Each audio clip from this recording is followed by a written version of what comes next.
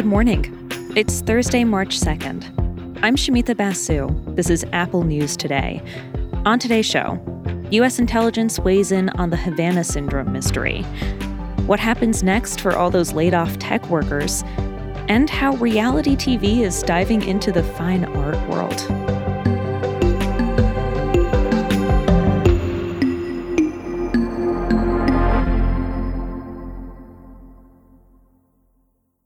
But first, this week, the Biden administration is making new moves to crack down on child labor in America. Since 2018, the government has seen a nearly 70% increase in violations. Some of these kids are in very hazardous jobs: factories, slaughterhouses, assembly lines.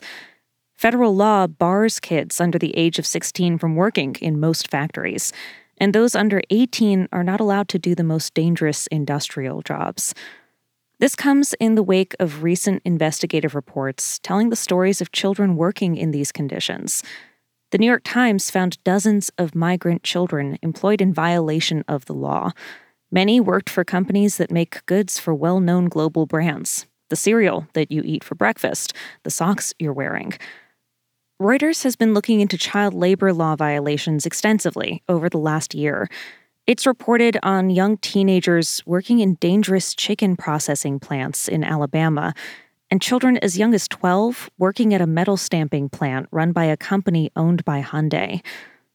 The majority of minors that Reuters found were from Central America, where poverty and violence has led to waves of migration. A record number of unaccompanied minors have entered the U.S. in recent years.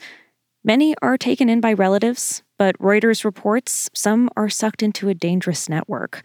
Labor contractors illegally steer kids into jobs that are grueling and meant for adults.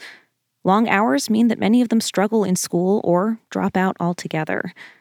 Following Reuters reporting, Hyundai said it would sell its stake in the plant. The carmaker's CEO recently said an audit of its direct suppliers shows that it's now complying with underage labor laws. The Biden administration is pushing for more money to enforce these laws, and it wants stiffer penalties for companies that break them. Right now, the maximum penalty per child is just a little over $15,000.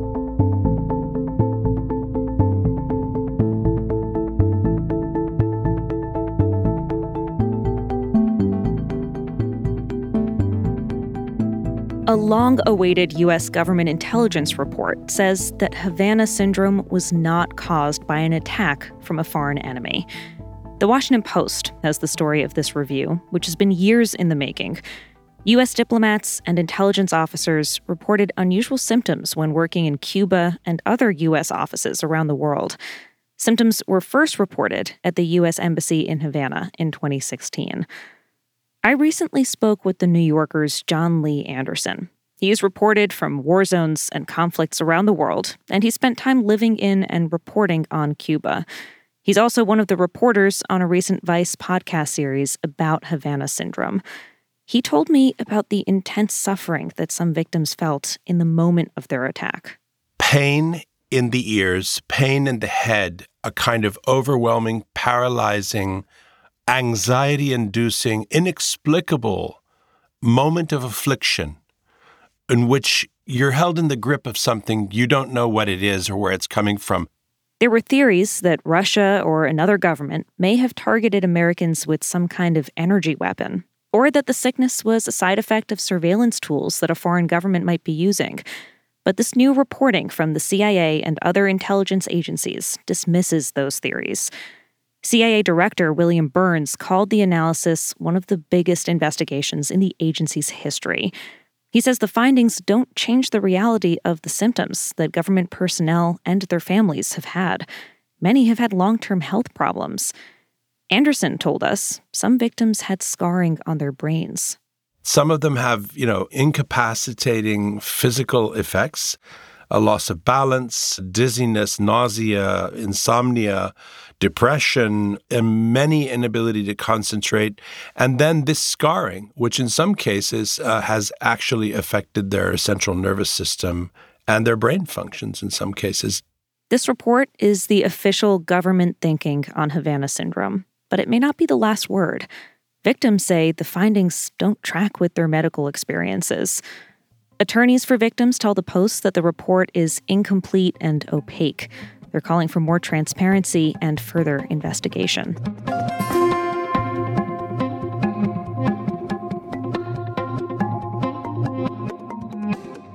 Big tech companies have laid off hundreds of thousands of people since the beginning of last year.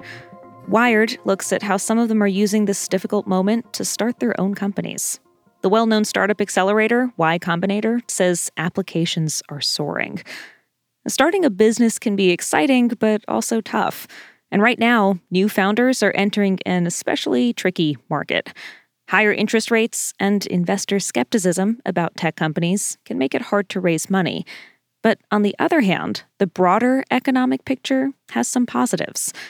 For many tech workers, it helps that they got pretty good severance packages. That gives them a little bit of time and space to try something new. The Washington Post takes a slightly different angle into this. It looks at people who left tech jobs before the recent waves of layoffs and are just loving it. Some wanted to use their skills in different ways or see if they could turn their passion projects into full businesses. The Post speaks to former tech workers who reinvented themselves as a skincare company founder, a romance novelist, and a craft popcorn maker. The popcorn guy left a gig at Square to start his company, Jerry Pop. He says he's not planning to go back to software engineering. Dreaming up popcorn flavors like PB&J and Habanero Ranch has been an opportunity to let his creativity shine in ways that he says people directly appreciate.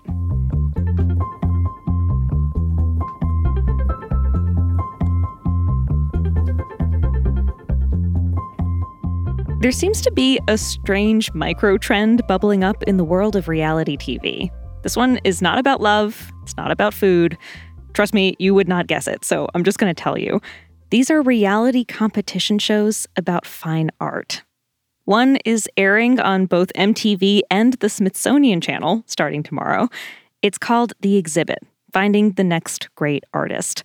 Contestants compete for a $100,000 prize and the chance to exhibit at the Hirshhorn Museum in D.C. See what it takes to make... Time to make some magic. The Exhibit. It's all part of MTV's new Friday nights after Drag Race at 9. Yes, Drag Race is the lead-in for the Smithsonian's new show. Pretty weird, right? But the museum hopes that it's going to get new audiences excited about modern and contemporary art.